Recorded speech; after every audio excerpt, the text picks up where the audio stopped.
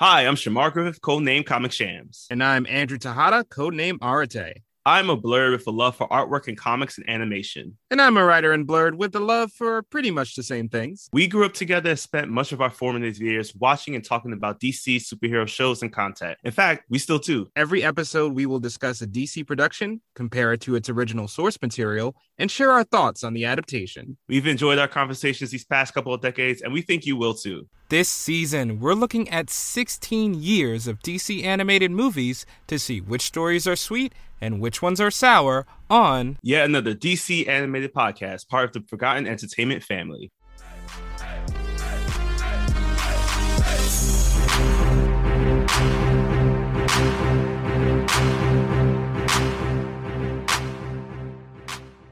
Welcome to yet another episode, yet another DC animated podcast. My name is Shamar Griffith, codename Comic Shams. And I am Andrew Tejada, codename Arate. Andrew and I have known each other since 1996. That was the year Stolen Memories premiered on Superman, the animated series. It involves Superman debating if he should go to space with a little boy named Brainiac. And by little boy, I mean he's a man. He's a fully grown robot man. He's fully grown.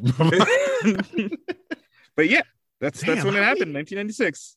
Yo, how many times have they used this Brainiac storyline now?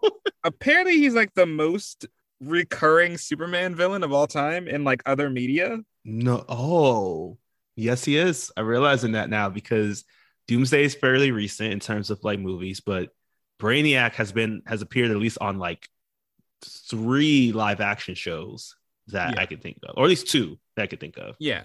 But yeah, all this talk about Brainiac. Why are we doing this? Well, it's because of today's movie. It's like a deep philosophical question there. Like, why?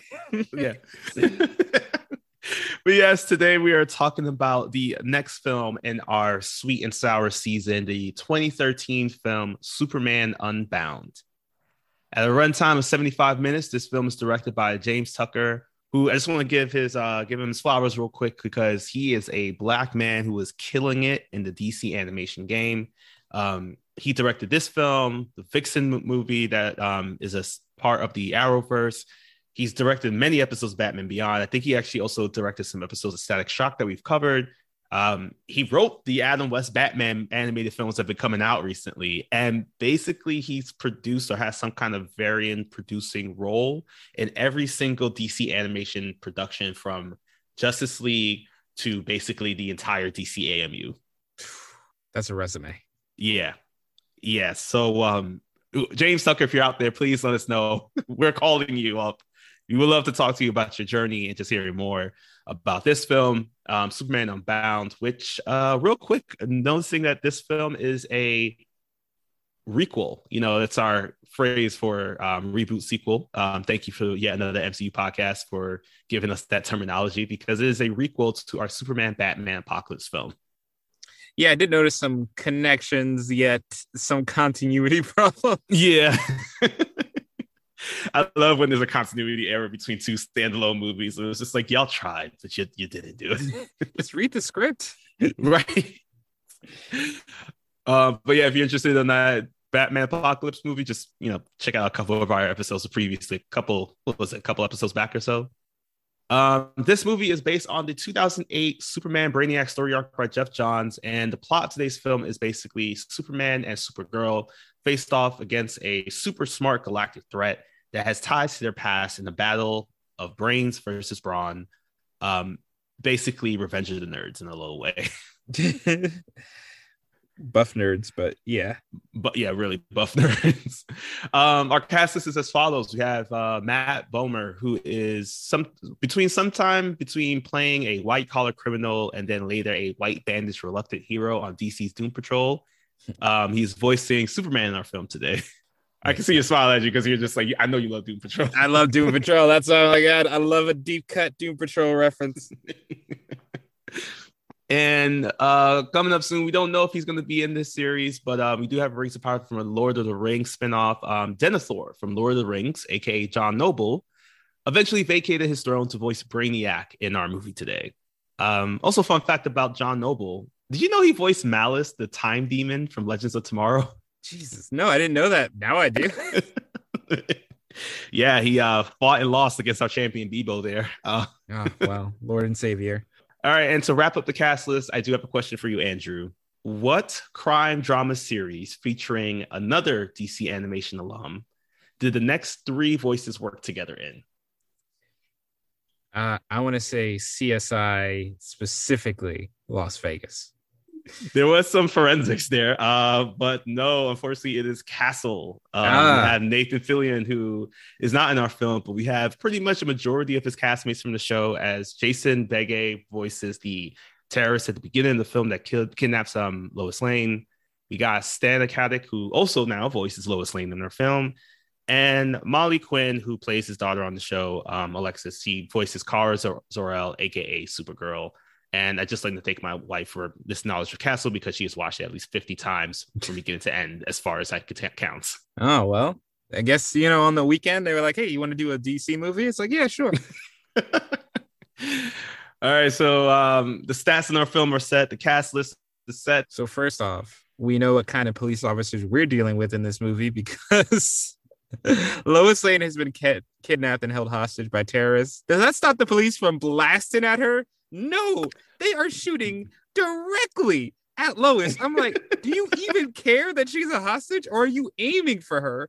Jesus Christ. I'm telling you, the Metropolis PD and Gotham PD, if we're going to say that it is that Batman Apocalypse and this movie are kind of connected, they have the same training manual. They shoot on site regardless of the civilians around. Just safer, I guess. And as they are trying to save Lois, I gotta give it to the terrorists that were in this beginning of this film here. They immediately take out the cops by planting a bomb, fly off in a helicopter, and give the cops just enough time so they can run away, making sure they don't get murder attached to their like resume of their rap sheet. And I do wonder, though, what was the point of kidnapping Lois? I didn't gather that reason why. I think later there's a throwaway line that she volunteered to be the hostage. And for some reason, the police have no regard for that woman's life, because they were clearly blasting in her direction. And I'm actually not sure if anyone else would have made a difference. Like if it was Jimmy Olsen, I'm pretty sure it would have been the same result. These cops did not care. And Lois even acknowledges that the police hate her. And she does, to show she has some fight, she asks the terrorist, hey, why are you pulling this off in Metropolis? Why don't you do this in Gotham, which would be much easier? And they go, well, there's an earthquake on the other side of the world. Superman's probably busy. And he is busy. But you know who isn't busy? His cousin Kara. Ooh, I'm calling Kara. I do not care. I don't care, everyone. I've said a Kara too long. It's Kara Danvers, damn it. Yeah, they unfortunately do the Kara again in the movie. It did take me out of the scenes a couple times when he kept calling out to her, because it is Kara Zor-El. We have made it now that is too iconic for it to be Kara. We don't care about Kara. And Supergirl's like flying through. She's really showing that she's making her own as a superhero in Metropolis. As the guy, the terrorist there, he is shocked that Superman has a cousin, and it's clear. Lois points out that maybe you should just read the news more often, because I had a whole expose about it. And Superman catches the helicopter. So yeah, after Superman palms this helicopter, we get one of the most ridiculous Superman rescues I've ever seen. Because not only does Supergirl laser off Lois Lane's ropes, Jesus, girl, that's so dangerous. Superman, a terrorist tries to shoot Lois, so Superman tips the entire helicopter. Yes, he told Lois to buckle up. But you know what doesn't buckle up? Bullets, which could have easily hit Lois while you were doing that tipping helicopter thing. So yeah, I need to relax with the rescue, all right? Just chill out, because that's not how you save people. So ironic that he would go to that level of extreme of carelessness, because in the next scene, Superman immediately starts going at her, saying that like what you did was careless. Somebody could have gotten hurt. You should have just taken down this threat immediately. It seems like you more just wanted to be involved in the fight. And again, I don't understand how anything that Superman did was any more harmful than what Kara was doing. Not at all. There's no difference. No. So now we find out that Supergirl has been living on Earth for the last several months. This is kind of where we were getting the sense that maybe this is a sequel, but she feels like she isn't connecting. Like she feels like she has so much power, but she feels like she has to be trapped on the farm, not being able to talk to anybody. And the only time that she ever gets a chance to, be around Superman is sometimes when they're teaming up for a battle. But for the most part, Superman has all of that handled. And she even states that, like, it's unfair that she doesn't get a chance to take care of him because technically she is older than him, given the fact that she was born before him. However, new news drop, there was a wormhole that sent her over, and she was trapped in that wormhole for an extended period of time versus Clark, who was able to get through the wormhole as a baby when he first arrived on Earth. She was trapped in the wormhole, causing her to get put into suspended animation. So she is physically and mentally younger than Clark now is at this point. Yeah, we're gonna talk about that later on because, again, continuity. I have questions. But so I do like this idea, though, of Kara, she saying, like, I had to go from my whole life knowing Krypton to here. Mm-hmm. And it's just been a few months for me. For you, it's been, you grew up from a baby. You lived here for like 30 years. You don't have a connection to Krypton, so you don't know what it really is to lose that. And I do like that idea. Emphasis on idea. As we are further exploring it, we cut to Clark Kent's corner office. Bro, I don't know what happened. What is his job? Like, what level is he at right now? Because he has an office. Not only does he have an office, he has seating for other people. Yeah, they could just come in and chat with him. I don't understand most stacked character right here. Like, I don't know. But him and Lois are having an argument. Basically, Lois, in one of the most contradictory speeches I have ever heard put to paper, Lois basically is upset about being saved by Superman. Now, let's remind everyone in the room, she volunteered to be captured by terrorists and needed his help. And when he says, like, you needed my help, she's like, yeah, I did. I'm like, what are you trying? What argument are you trying to win here? This argument does go on we'll keep going on, but sorry, we have to make room for our most jacked character, Lombard, the fellow reporter at the Daily Planet. Jeez. He is just like typical machismo, but I think it's just hilarious that he enters the room, Clark vanishes because he doesn't want to make it seem as if he was hanging out with Lois, because there's another element to their relationship in which he is hiding the fact that he and Lois are actually together.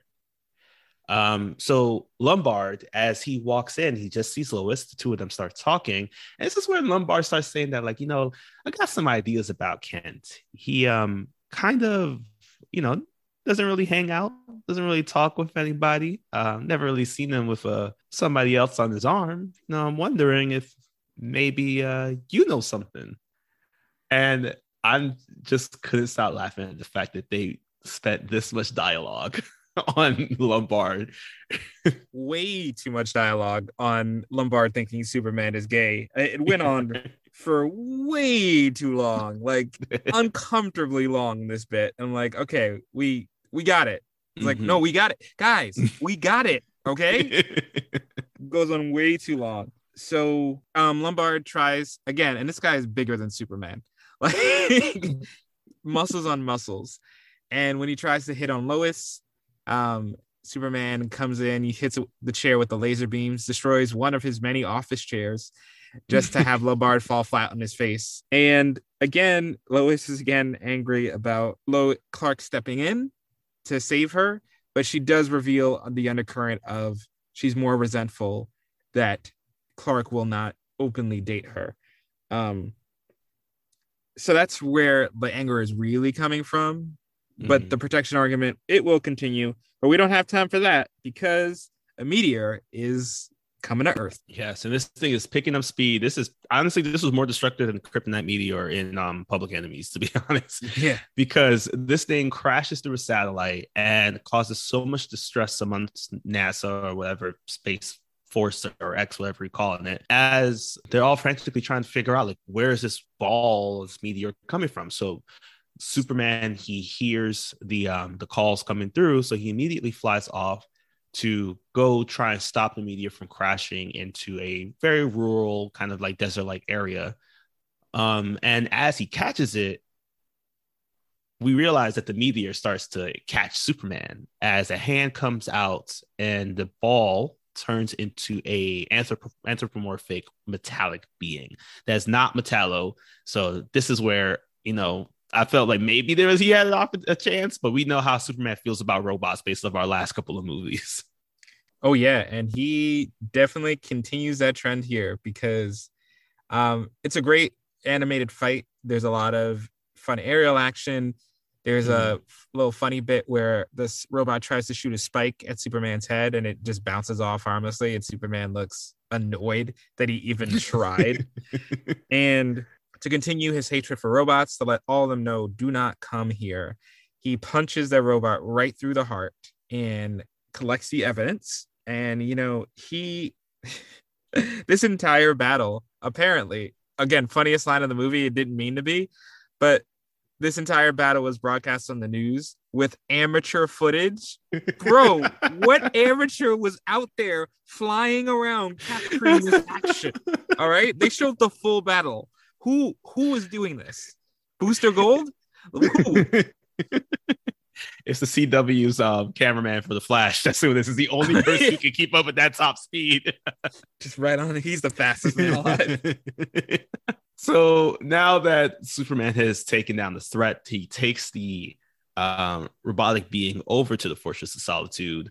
But Supergirl is where we left her last from our Superman Batman Apocalypse film, but not really in that universe, I guess. But yeah, so Supergirl gets on this typical Kryptonian on Earth disguise where she has the glasses, and then they give her a wig. I have issues with this wig because I don't understand why this wig was bigger than her. Like it looked like it was actually longer than she was tall. And it looked like she was just basically wearing a giant sun hat. And honestly, I would be more wondering why this person looks like this than trying to think that like, oh yeah, this person, I need to and I could avoid this person or not keep an eye out for this person. I'm now what need to know is like, is this fake? Is there something different? Could she be Supergirl? I don't know why they decided to give her this wig, honestly. Especially because like no one knows her. Like, right, she doesn't go to school or like what's the plan here? Like, it's a terrible wig. Like luckily, Clark doesn't wear a wig. What happened? Yeah, it's like just glasses. Luckily, Ma Kent is there with some sage advice to balance it out, where she just mentions, you're not Cal, you're not Superman, you're not gonna go what he went through. You'll have a different experience and make it as valid as you want it to be. And we have this nice heart to heart, but once they see that amateur footage from the Flash cameraman, Kara knows trouble is afoot. So she immediately makes her way to the Fortress of Solitude and reveals that this robot appeared right before a city disappeared. And we have, thankfully, our only flashback of the film happens right now. Still traumatized from Emerald Knights and the 800 flashbacks. Yeah. So yes, thankfully, it really is the only flashback. We just get right back to the point as Supergirl recounts the story, and I do appreciate that we do also have a reliable narrator versus Hal just telling the stories that he's heard. And Supergirl tells us as Superman about how these robots arrived in the city of Kandor. They immediately started to attack everyone. At one point, they gathered enough information. They did a very similar thing, which we saw was happening in Superman, where they sent a spike through people's heads. And it was clear that that was to collect data. And from that data, they realized who was worth keeping and who they could just eliminate. So she starts telling us also that, at one point, people were really trying to evacuate the city. And she was there with her family, her parents, and some friends. And unfortunately, she got out along with a couple of people, but her friends and a ton of people were left trapped while the Brainiac ship came up top of the city and a whole dome started to encapsulate it. But we don't get a chance to see much about it because at that moment, Kandor starts to shrink or disappear. And this leads to Supergirl believing that the entire city of Kandor is gone. And then later on, in just a couple of months or weeks, whatever it was, the planet of Krypton was fully destroyed.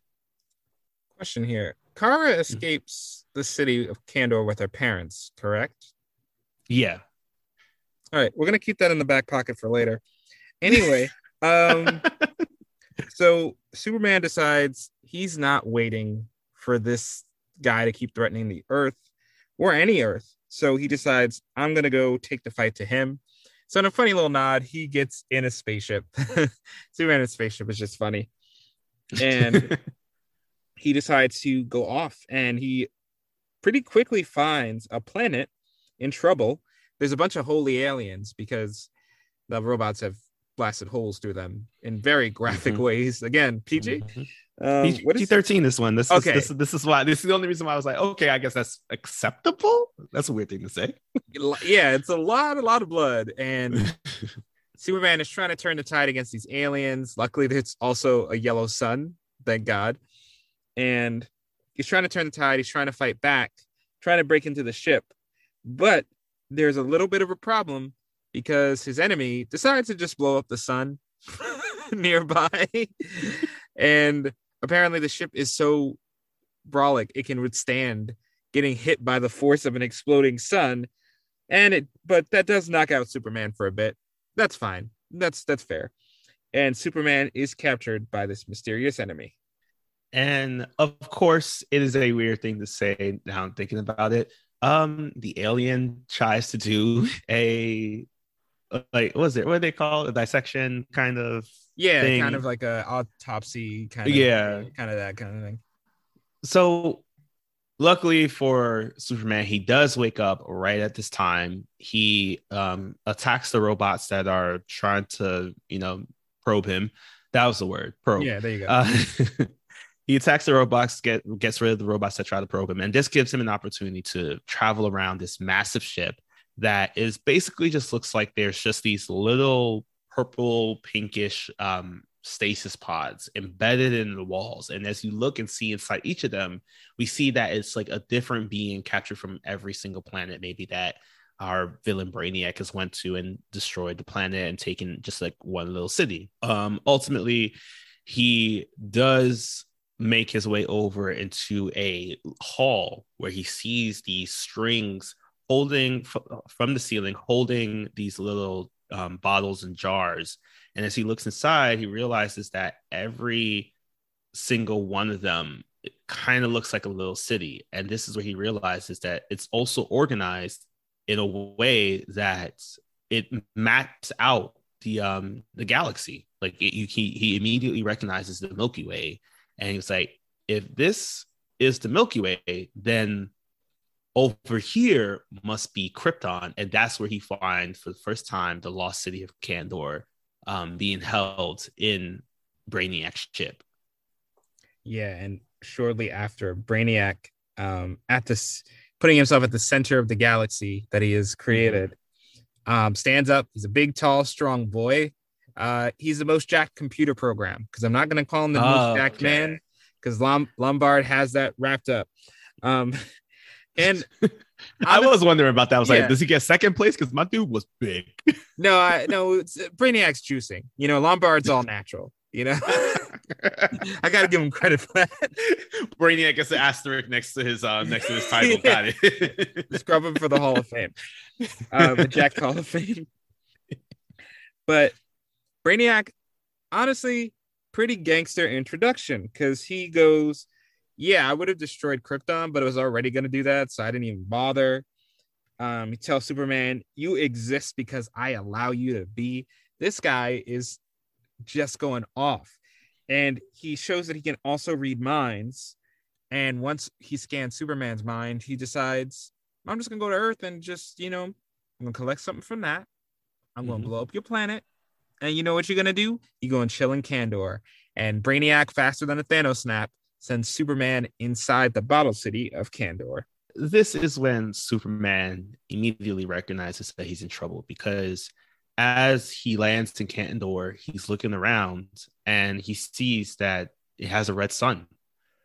So at this point, everyone starts to make their way towards him. They're wondering, like, whoa, who is this person that just appeared in Kandor? I mean, they're also impressed over the fact that he's probably the most jacked person in Kandor right now. And as he tells the people, excuse me for a second, I'm going to try to, I'm just going to punch a robot in the face real quick. He flies up, and this is when he realizes that little by little, he is losing his powers as he falls straight back down to the earth. And now they're trying to talk with him. And this is when somebody mentions something along the lines of names that he knows. And this is when he goes over to meet his long lost uncle and aunt, Zor-El and Laura. Yes. So I'll say quickly, we briefly go back to Earth, where Lois uses Jimmy's watch that sends out a higher frequency, because apparently Lois doesn't get one. I don't. Anyway, so her and Kara meet, and Kara is trying to, she's been rough with some other terrorists. She's been roughing up some terrorists, and Lois is kind of like not okay with it, kind of okay. It's very confusing messaging, what's happening here. But through her conversation with Kara, she learns that Kara confides how scared she is because she knows the threat that is out there, that is Brainiac. And this prompts Lois to alert authorities. I give it to Lois. She's very smart. She knows, because Metropolis is on the menu, so she alerts authorities, so they're here in advance. And we cut back to Kandor on Brainiac's ship. And here is my damn question. Didn't Kara's parents escape Kandor at the beginning? How are they in the city right now? I was trying to remember about that too. In the comics, is a very good explanation, which I will talk about. But I was like, I want to say they did something, and Brainiac was just like, no, we're bringing you right back. I don't think it was explained properly in this, or if it was at all. But the fact that they are in there does make me believe that, like, maybe Kara just was like thrown out. And wait, no, it doesn't make sense, because she would have, her parents would have put her on the, what the hell did they do in this movie? Yeah, because Kara leaves. It's shown that Kara left Kandor with her city when Brainiac collected it, and there were no mentions that she was that they were captured at the time. But they had to have been because she's like a kid in the flashback, but she's much older when she arrives to Earth and does the wormhole. So what is the continuity within this own movie? Like, why didn't you just have her parents get captured then? What difference would it have made? And you could have like Superman's parents and Kara in the pod, because they were doing that with her son. Like, the movie is trying to fit in the continuity of Apocalypse and create a new continuity. And it's not clean. It's not continuing. But yeah. I agree. I think this is a misstep in the movie. I will have to say I will probably have to rewatch this just to confirm. We may talk about this at some point, because I do need to know how the heck did they get back in there during the events of the movie, because the comic makes sense. The movie does not currently at this point. Yeah, Brainiac would have literally had to come back at some point and abduct them years later, because Kara is a kid when in the flashback, but she's sent back much older when she's sent off Earth. You know what? The only thing I can explain this, just comic book movies. That's all I got. This is a pretty big blunder. I think Morbius had stronger continuity, but my God. Anyway, it's more time to get back to the actual plot, where Superman realizes the sentries will come anytime there's a disruption. He's losing strength. Time is of the essence. So he comes up with a pretty smart plan that I love, where he punches the ground, just messing up all the OSHA inside Kandor. And he has the sentries come. And when the sentries get damaged, he's able to hitch a ride back, because they're de-digitized and sent back to the ship. And there, once he gets on the ship, he finds a little sun that was collected in a jar and recharges. I love this plan. Such a smart plan. It does make me wonder, though, why no one in Kandor thought about doing this before. Well, they didn't know about the yellow sun effect. Oh, that's true. Okay. That's which true. I'll give them to that. They did not know that. One thing the movie got right, because they were all very shocked that he had powers. Okay, that is true.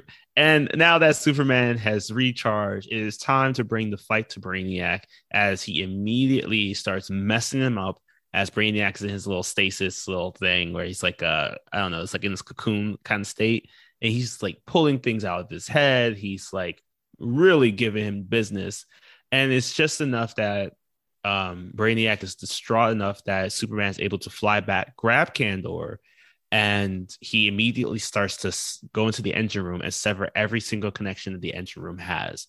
This gives Superman an opportunity to fly back to his ship with Kandor, because now that Brainiac's ship has been put out of commission, he's thinking that, okay, this is enough time for Brainiac to not get, this delays Brainiac's possible invasion for the future.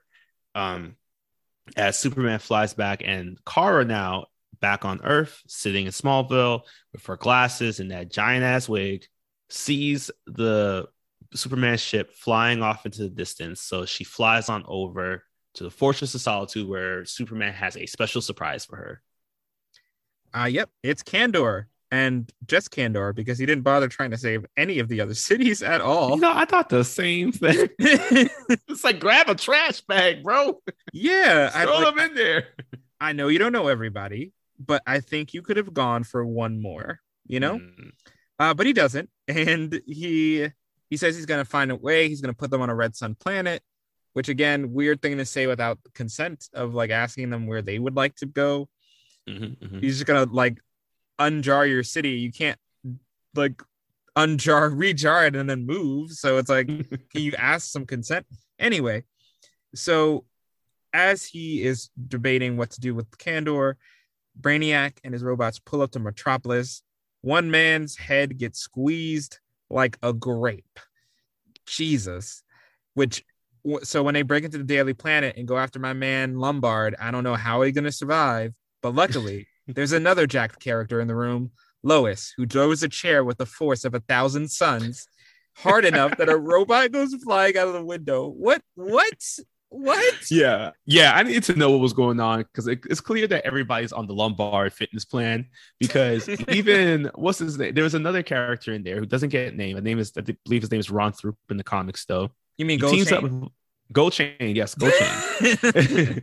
Gold Chain, along with Steve Lombard, also throw a desk at a group of the robots that they also go flying out. And Daily Planet, your fitness game is astounding, because the fact that y'all picked up and threw a whole desk is, there is something wrong with like what is in y'all water. I need to know.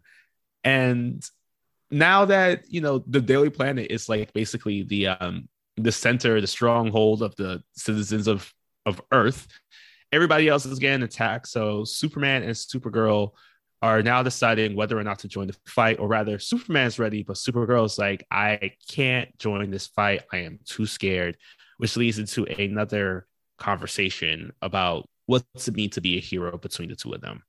Yeah, and she just makes the connection that she felt helpless back then when Brainiac was abducting everyone, and now she has the power to save people. So ultimately, she decides that she should help. She should save. She can do something. So the Super Cousins go into Metropolis, which I have to mention, a lot of people are dying, like in very gruesome ways that you don't normally see in Metropolis. But Superman shows up, and they do a little cool like freeze frame action shot montage of him dispatching robots. And eventually he comes down to a showdown on a bridge where Superman is a little overwhelmed, but luckily he's got help. Because Kara shows that she also could squash a robot's head that gets a grape. As she puts in the work, the two of them are working side by side. I love this. All this training that she got from the Amazons and her time with Darkseid in another film that clearly doesn't connect to this one. It's all put into work here.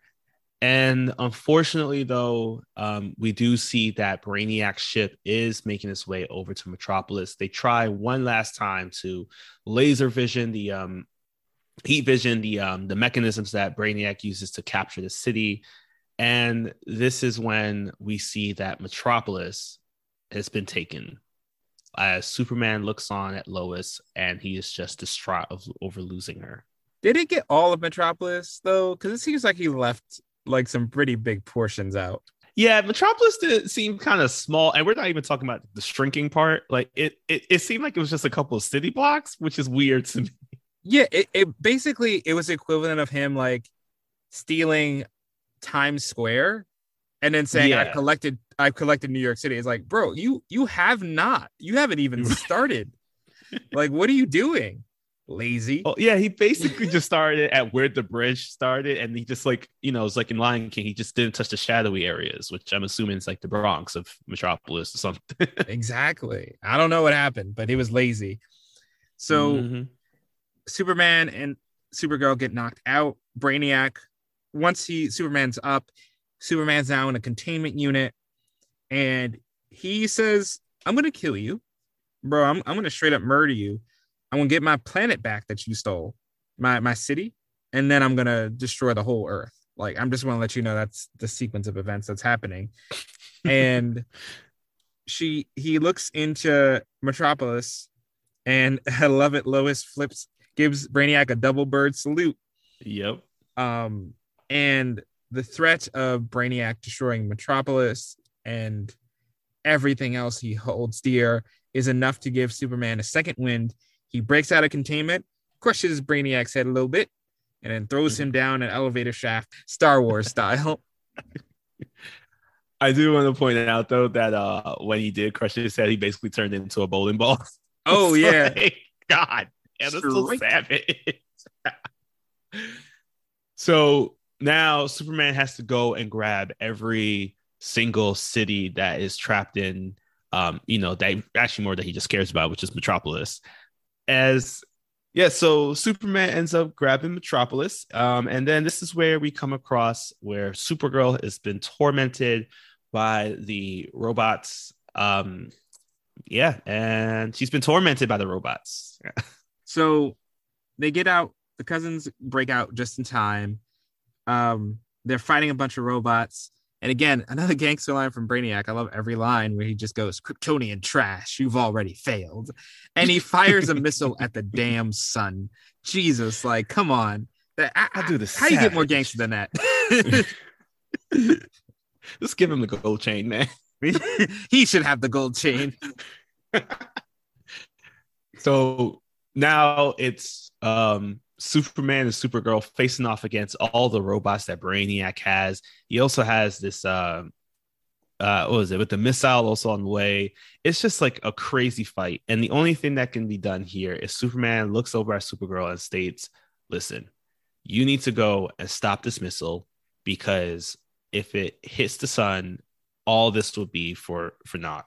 And she at first doesn't want to do it. Part of it is like she's still a little bit scared. The other part of it is just like she feels like she wants to stick around to protect Clark.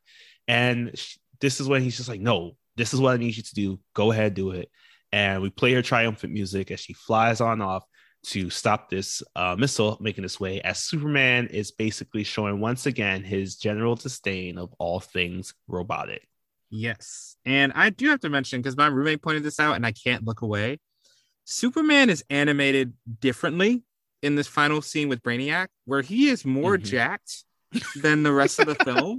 And like, I rewound just to check it. He is more jacked in this one fight scene. I don't know why. It's not explained. He reached Super Saiyan or Superman 2, I guess. Yeah, Superman. He unlocked Superman 2. This is the Unbound that we were talking about, actually. Oh, right. It's Unbound by the constraint of muscles. Yeah, how does Unbound relate to... Anyway, so... I have the same question, don't worry. Yeah, the title. So Superman is beating Brainiac. He's just going ham. And Brainiac starts to get overstimulated. There's too many bugs, too many mosquitoes. On that, we can agree. And his OCD starts acting up, basically. and he just can't focus on anything. So while Supergirl stops the rocket at literally the last second and kind of sends it towards Mercury, I think she almost blew up Mercury. She's the reason why Mercury's in retrograde, yo. Exactly. Blame Kara. Eventually, Brainiac is so overwhelmed that he just spontaneously combusts. And we're not making that up. That's just what happens. Like, he just spontaneously goes. That's life. That's literally what life does to you, because that's basically how Superman defeats him, by using outside space to say this is what life is like. Yeah, I guess. And then Superman, as Brainiac burns, Superman hits him with his classic catchphrase, "Welcome to Earth." I feel like Superman needs to curse. Like I keep saying this, Superman needs to start cursing. It doesn't. Imagine just like, "Fuck you, hey Brainiac, you little bitch." You're like, "Welcome to Earth, 2 + 2, not knowing what the fuck it is." So now that the planet is safe, Brainiac has been taken down. The only thing that's left is a little, looks like a little mini projector that clearly was what Brainiac is. The essence of Brainiac is left behind as it fades dark. As Superman and Lois, I was thinking the show, as Superman decides to now go and take Metropolis back to where it was, he opens back up the thing, and this is what leads to Metropolis to start growing. I do love the animation that they did here, because there is a scene in which everybody's watching in wonder, and they're like, "Oh my god, it's a city that's growing," and there's this one kid who's just like, "Oh shit, this is cool, y'all see this?" Kind of look on his face. And then he also flies with Kara to the planet which he was talking about with the red sun. He opens up Kandor there, and this gives Kara an opportunity to once again reconnect with her parents, Zor-El and Laura, as we don't get a chance to really see what happens in that part there, because Superman has business in Metropolis as he flies over, changes into his Clark Kent clothing, and he sees the aftermath of just like basically the Daily Planet being a stronghold for the citizens of Earth. 2 quick things. Imagine one, if he rotated Metropolis the wrong way. I was thinking about that. I was thinking about that so much. I was like, yo, imagine if you were on 23rd Street and now you were on 19th. How pissed I'd be. Secondly, this applies to both cities. But you know how cities normally have like sewage systems and underground pipes and electric infrastructure? What happens with all that? Because while Metropolis, I'll let comic books be comic books, they could be perfectly intact and just reconnect and reattach somehow. That's not going to happen for Kandor, because you're putting it on a barren planet, essentially, with no underground infrastructure. So how's that going to work out for everybody? Is the city made of a steel base? Like, not only that, but do we even know if the soil, the ground on it is even fertile enough that they can actually grow things? That was another issue I had with that. I don't know, and they're not going to tell you. They're like, don't worry about it. But back on Earth, because this all happened in one day. He found the red planet, like the red sun planet, and then flew right back because Metropolis was still recovering. So Lois and Clark reunite. People are being carried away on stretchers. They are recovering from this traumatic incident. And Clark goes, not only am I going to say kiss you in front of everybody, but I'm also going to propose to you, Lois. Everybody in that room stops to see these two white people kiss. I don't understand. That guy over there is bleeding out in the background. Why are you so fixated on this relationship? Why are you even the dude that was bleeding? That was probably like, oh my god, they kissed. Yeah, except the one angry. They animated one person look constantly angry throughout that scene, and he is my favorite character. He is. He's mine too. He's just like, we don't have time for this shit. Deal with this outside. You put the city back. Do something else. We end our movie here. Superman again proposes to Lois, or Clark proposes to Lois, and We don't get an answer. We do not know if they get married in this continuity or not. But what we do know is that by the end of it, after a post-credit scene, we see that Brainiac's remains are placed within the Fortress of Solitude. There are pieces of him floating in stasis, including that little mini projector, which immediately starts to light up, indicating that we're kind of not done with the Brainiac battle between him and Superman. Yep, and that's hard cut. We're done. Yeah, that was Superman Unbound. So now that we finished talking about that part of the movie, it is time to, I guess I'm going to use it because it didn't really have a connection, unbound ourselves from this part of the podcast so that you can listen to an ad for a podcast from the Forgotten Entertainment family when you are not listening to us. Hi, I'm Mike. And I'm Dave. And join us every Thursday for a new episode of Two Player Bros, a podcast about two guys who play way too many video games. Join me and Dave as we talk about the latest in Xbox, PlayStation, PC, and VR news, previews, and reviews. We have it all, and we play it all. And join us every other week for Post Game, where we play through and dive deep into our favorite modern classics and new releases. That's Two Player Bros, available every Thursday wherever you get your podcast, part of the Forgotten Entertainment family.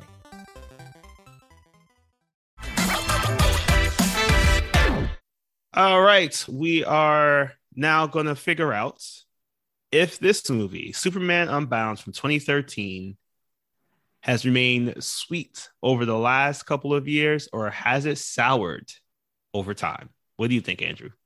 This is, coming into it, I was kind of split. I didn't know where I was going to go, but after some thought, this is a sour Superman. The main reason now I'm realizing one of my biggest problems with the movie is character arcs are bonkers here. Superman learns nothing. He is the same person as he was at the start of the film, which is fine normally, like in a movie like Batman, Justice League Doom, or even Superman, Batman, Apocalypse. It's okay if he's kind of, like static. But here, they try to make a point that he shouldn't be so focused on saving Lois. But at the end, Lois is like, I want you to save me. I don't have a problem with that. What is your arc, Lois? Do you want Superman there or not? Like, he doesn't. That thing is all over whack. Supergirl's arc is completely cheapened because you set her up like she has to be this refugee from another planet, accepting her circumstance, but she comes from a different perspective as Clark, which is a great idea. And it has been done well in many other continuities. However, here, after she has put herself as a protector of Earth, she goes back home to her parents, which is happy and great, but it undercuts her arc because she can just stay with her parents and be depowered and be happy. That's her arc. It's not satisfying. These arcs are not satisfying for the characters. And even though Brainiac is a great villain in this, I do like him a lot. I just think there is so many bizarre character choices, so much time spent on Superman and Lois's relationship that ultimately doesn't go anywhere. And there's just no satisfying conclusions to anything. Even Brainiac's final fight for him to spontaneously combust. Yeah. It felt like a Deus Ex Machina to me. I wish something else would have inspired this, would have gone wrong. Like, I don't know, but his ending just didn't work for me. My Arte alteration right off the bat. Cut Lois from this movie. Just make it a Superman and Supergirl movie. Because I think that boils down, it trims it down a little bit and gets to the heart of what really this movie is about, which is a threat from the stars that Kara was powerless to stop, but now she has the power to do so. If she would have fought Brainiac, that would have been more satisfying too. But at the very least, cut Lois. She doesn't need to be here. What about you? What do you think? Sweet or sour? I agree. I think the majority of this movie, unfortunately, does focus in on the relationships of our heroes. Some of what you were saying, yeah, like Superman didn't really learn anything from it. Um, Kara, it's like it is left a little bit ambiguous too. Like we really truly don't know if she just decided to stay with her parents, but I'm assuming she did because of something that she kept talking about. Before everything, like it seemed like maybe that was a direction that she could have gone, but again, it would have been better if we had like a clear thing about that, or even her being reluctant about being a hero, kind of like what we did with Superman, Batman, Apocalypse. Um, and also Lois's stuff is it's really random at times. Like I agree that the argument was a bit confusing. I did like the fact that we did get an opportunity to see for the first time, like in that early stage of conversation between Lois and Kara talking about like their lives and their connections to Clark. Because I think that with the end of Superman, Batman, Apocalypse, and I'm just keep referencing it, even though I know that it is not connected in any way, shape, or form. But it was something that got built up there in which she was like how she understands that Clark has this whole other life, but she doesn't have anything like that. And it'd been great if it was just like, okay, here is my life, Kara. Here are the people. Here's an opportunity for you to talk with them, be with them. And not in the sense of just like, I just need you to save them once in a while. So that is for me, the souring part is just like the main story thing, the I guess like the B plot of it all. But if A plot is Brainiac, I will give that a sweet because I think Brainiac was a great villain in this. Dialogue was great. The tone of his voice, the menacing nature of it, those aspects of the journey and the movie made sense. Like that seemed like a really great villain to team up with, to have fight against like the Kryptonians here. So I will give it a sweet only for Brainiac's performance, but the rest of the movie has soured over time just because it does feel like it's lacking a lot of the heaviness that we've probably seen, the really great storytelling that we've seen in some of the later movies that don't even include Brainiac, but do include something about dealing with Superman. Also, another reason why it gets a sour for me, I realized something about Kryptonian culture is very Handmaid's Tale-esque. Oh, yeah. So something I realized was that so Kara's father is Zor-El, and that's Kara's last name. And I realized that Kara and Allura, I guess it's just basically in Kryptonian culture, the woman or the female identified person takes on the last name of the patriarch of the family. And I never realized that until now. Oh, yeah. Oh, God. I didn't realize that now until... Damn. Which also reminds us that we didn't need to go back and do it again because we well covered it. But again, the huge plot hole of why her parents were in Kandor, where you have one movie where you could not mess that up and you did. That's also very disappointing to see them do. So that's also a factor into why it was a sour for me. Well, in that case, then I hope that when I talk about that comic book knowledge, you don't feel like it's even more sour.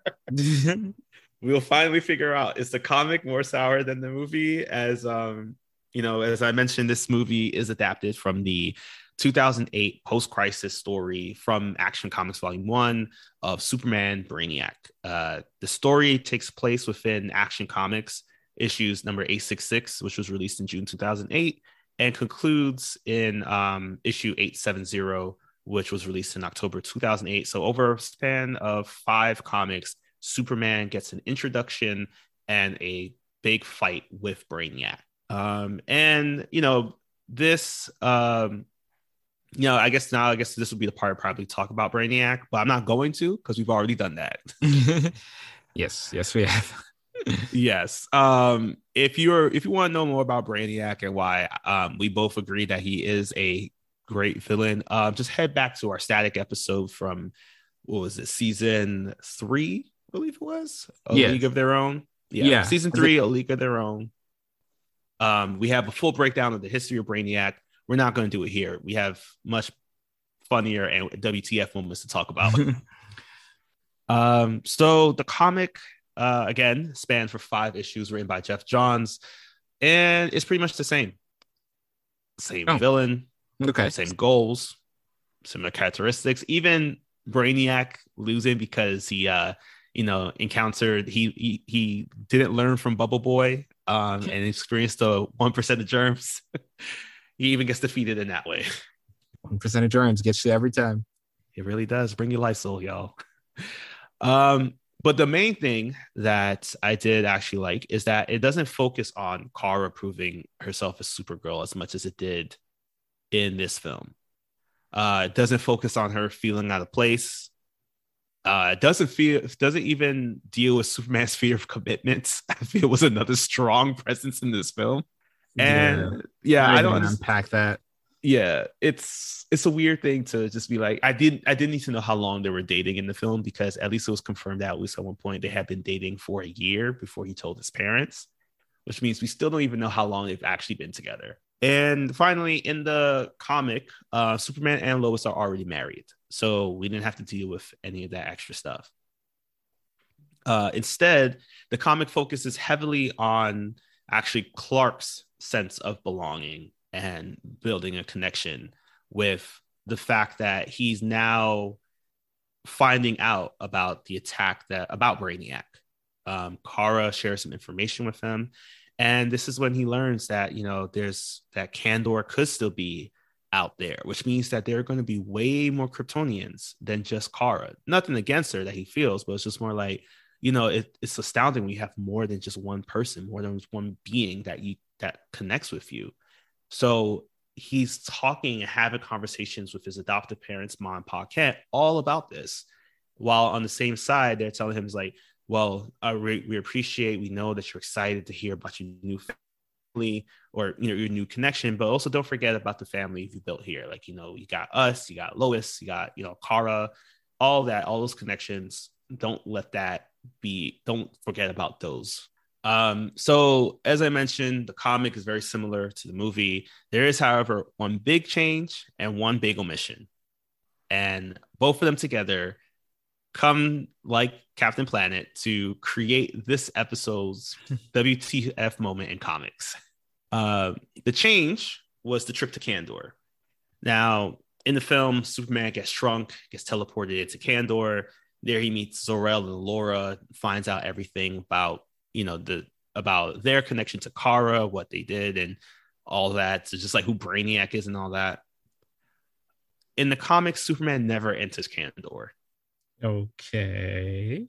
But he does have a conversation with Kara's parents.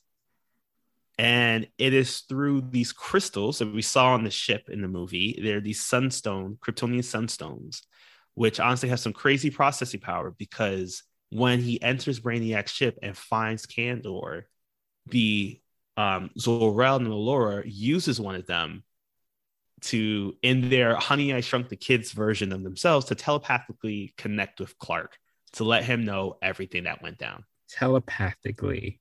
Mm-hmm. Mm-hmm. Mm-hmm. Yeah. So this is how they explain that.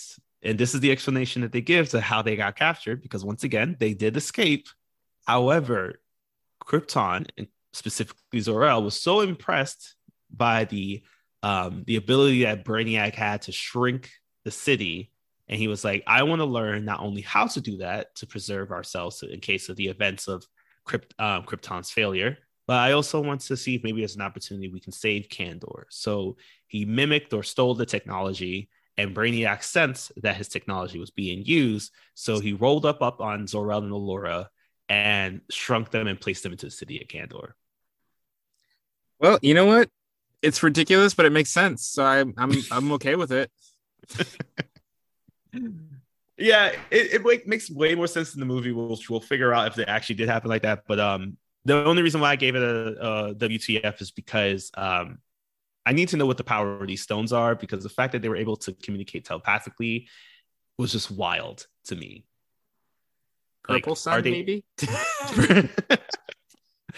Also, because it's like, is this like a common practice? Are people just like carrying around stones, just like putting their thoughts into other people's minds? Like, it's wild. It's an invasion of privacy. Now, for the other thing that makes up our WTF moment is the omission, the big omission that they didn't include, and that is the ending of our film. There is some of it is very to the point in terms of very much connects with the comic. There's one big thing as after Superman defeats Brainiac, after he gets exposed to that 1% of germs, he realizes that Brainiac's systems of protecting the cities from expanding back out is about to fail. So he leaves Brainiac behind to die, to then go place Metropolis back in his place. But also, he doesn't actually take Kandor over to a planet with a red sun. He actually takes it over near the Fortress of Solitude. Oh, no. Yeah. That alone, to quote Batman from our Justice League Doom film, if we had a week, I could list all the reasons why that won't work. But as Brainiac is there dying, he decides that he's going to do one more FU to Clark. So again, he gathered all the information from Clark's mind about Earth, about Metropolis, about his family, his friends, and specifically about Smallville. So he now knows the location of Ma and Pa Kent. So at this point, if his dying breath, he does do one last thing. Now, jumping to a previous issue of the comic, we see that Ma and Pa Kent over on farm, they're seeing things happening. So Ma goes into the house to watch the news, and this is when she comes out to tell Pa about the fact that like Clark is fighting against the robots, and he's trying to calm her down. But then off in the distance, they see this like streak coming at them. With his dying breath, Brainiac sent a rocket to go destroy or kill Ma and Pa Kent. And Ma doesn't see it. Pa does. He runs over and pushes her out the way just in time before she gets hit by the rocket, which eventually destroys their home. They're all in this space now where it's just like they're both ecstatic over the fact that they survived. Meanwhile, Clark is again by the Fortress of Solitude, seeing as the city of Kandor is expanding and growing, a smile's growing on his face because he's realizing that he's going to meet so many new Kryptonians very soon. But back on the farm, Pa Kent grabs his arm, immediately collapses, as we see now that Jonathan Kent is experiencing his heart attack. Martha is calling out to Clark, asking him like, "Yo, you need to get here, Clark." But Clark is so busy watching Kandor grow that he doesn't hear his mother's calls. And then finally, once the city is done growing, the only thing that the one thing he can hear is the stopping of his father's heartbeat. So he flies over to try to see what he can do. And this story arc and this issue was when Jonathan Kent died in the DC Comics. Okay. Okay. Again, it's like one of those things where it's like, why you just let the missile kill him? Does that matter? Like, why throw in a heart attack? Right. It seems random and arbitrary. And I always think like the heart attack is the thing that Superman couldn't prevent. He couldn't have flown fast enough. I like that kind of running theme in the story. So this seemed extra. This seemed real extra. Yeah. It does spin off like in the later series of the comics. He does have that same kind of level of regret over the fact that he and I think that's the reason why they spent so much time and like saying that like he wanted to build that connection with with the rest of the Kryptonians, and then his father dies. Here's is like one connection was built, one connection was kind of severed. So it was a little bit of kind of like what they typically do with Superman 2 in this case, where it's like he has to choose the death of his father over something else. Like Smallville did it with he either saves Lana or he saves his dad, and he learned the consequences of both. Yeah. Also, releasing a city of Kryptonians, that's gonna have like serious repercussions, right? Like they're all hell to the powered by the yellow sun. Like that's not gonna go well, especially the people who've been trapped there for like 30 years. Yeah. Funny thing about that too is that the person who tried to save them during the time that they were captured in the city of Kandor was the one and only General Zod. So pretty much assume who their allegiance is going to go towards after finding out that Zod and Superman have fought. Yeah. Yikes. Well, the story for another time. Yep. So that wraps up our episode. That wraps up our comics. Until then, we will just be hanging around, continuing to do our sweet and sour season as we take on the next film, which is looks like we're going to get the gang back together for this one, or rather, should I say the squad, as we're going to be covering the first ever feature-length film that the Suicide Squad has ever done. Yes. And it's not 2016 Suicide Squad. Don't ask. Mm-mm. It's a different one. Well, until then, take care of yourselves and remember that although Bubble Boy and Brainiac were similar in their setup, be more like Bubble Boy. Go out and experience life. And if you want to throw chairs at robots, take the Lombard fitness classes offered only this Friday at 2 a.m. That's when he meets. Bring your own towel.